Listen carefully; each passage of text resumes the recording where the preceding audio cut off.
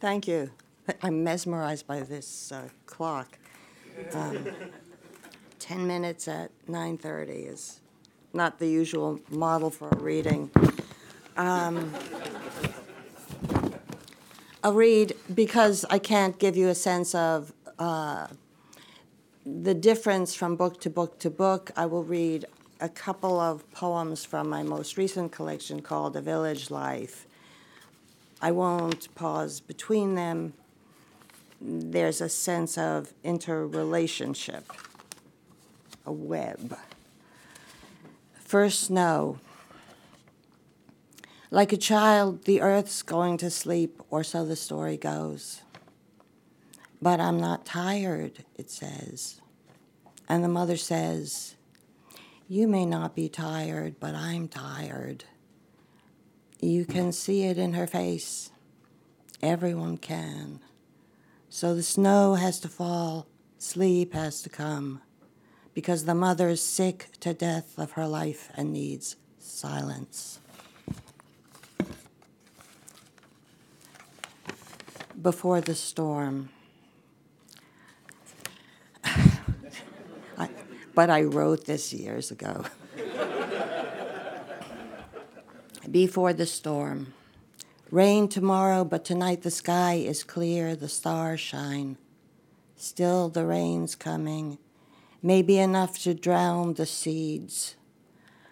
There's a wind from the sea pushing the clouds. Before you see them, you feel the wind. Better look at the fields now. See how they look before they're flooded. A full moon. Yesterday, a sheep escaped into the woods, and not just any sheep, the ram, the whole future. If we see him again, we'll see his bones. The grass shudders a little. Maybe the wind passed through it, and the leaves of the olive shudder in the same way. Mice in the fields, where the fox hunts. Tomorrow there'll be blood in the grass, but the storm will wash it away. In one window, there's a boy sitting. He's been sent to bed too early, in his opinion. So he sits at the window. Everything is settled now. Where you are now is where you'll sleep, where you'll wake up in the morning. The mountain stands like a beacon to remind the night that the earth exists, that it mustn't be forgotten. Above the sea, the clouds form as the wind rises, dispersing them, giving them a sense of purpose. Tomorrow the dawn won't come. The sky won't go back to being the sky of day. It will go on as night, except the stars will fade and vanish as the storm arrives, lasting perhaps 10 hours altogether. But the world as it was cannot return. One by one, the lights of the village houses dim, and the mountain shines in the darkness with reflected light. No sound. Only cats scuffling in the doorways. They smell the wind. Time to make more cats. Later they prowl the streets, but the smell of the wind stalks them. It's the same in the fields, confused by the smell of blood, though for now only the wind rises, stars turn the field silver. This far from the sea, and still we know these signs. The night is an open book, but the world beyond the night remains a mystery. Crossroads. My body, now that we will not be traveling together much longer, I begin to feel a new tenderness toward you, very raw and unfamiliar, like what I remember of love when I was young. Love that was so often foolish in its objectives, but never in its choices, its intensities. Too much demanded in advance, too much that could not be promised. My soul has been so fearful, so violent. Forgive its brutality. As though it were that soul, my hand moves over you cautiously, not wishing to give offense, but eager finally to achieve expression as substance. It is not the earth I will miss. It is you I will miss. 4:30. Should I stop? I'll take a few questions. Yeah.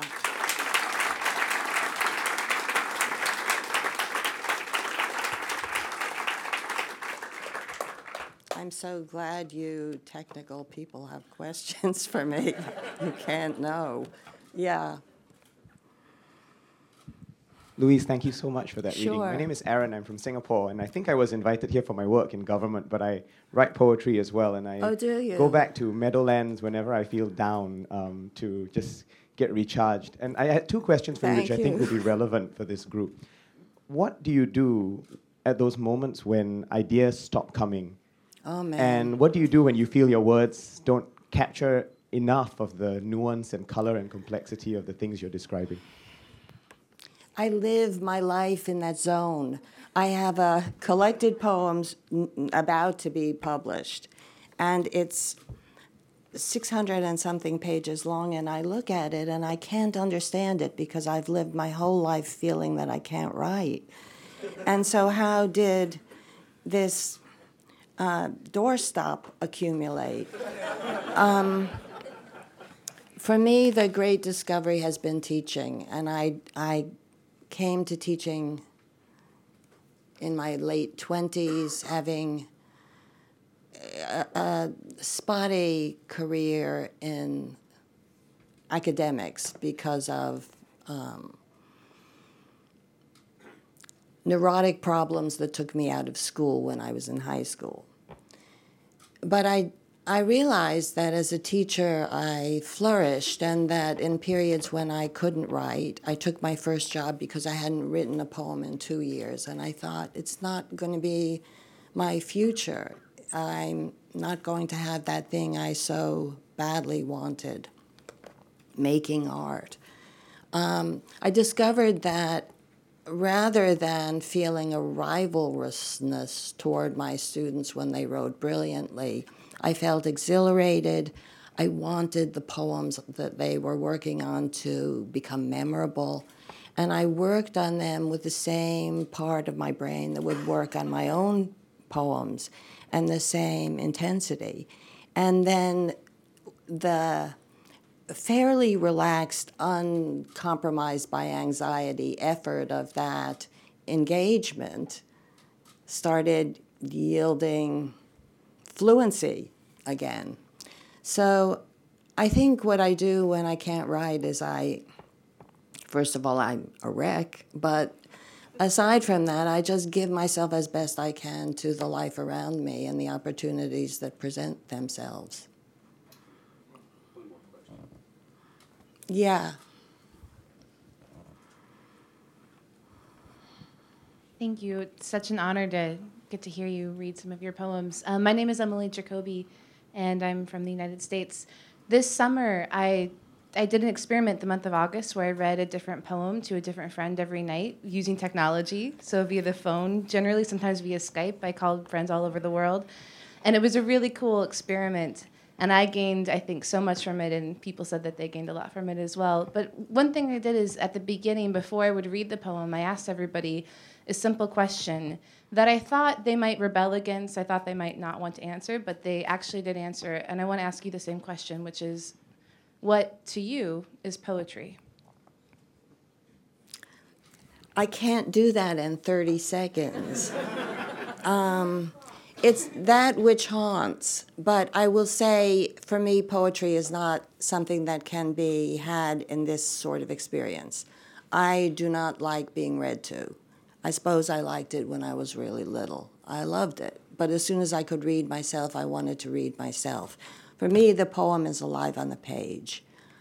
This form I deplore. It seems like form of salesmanship. I do not want to hawk my wares.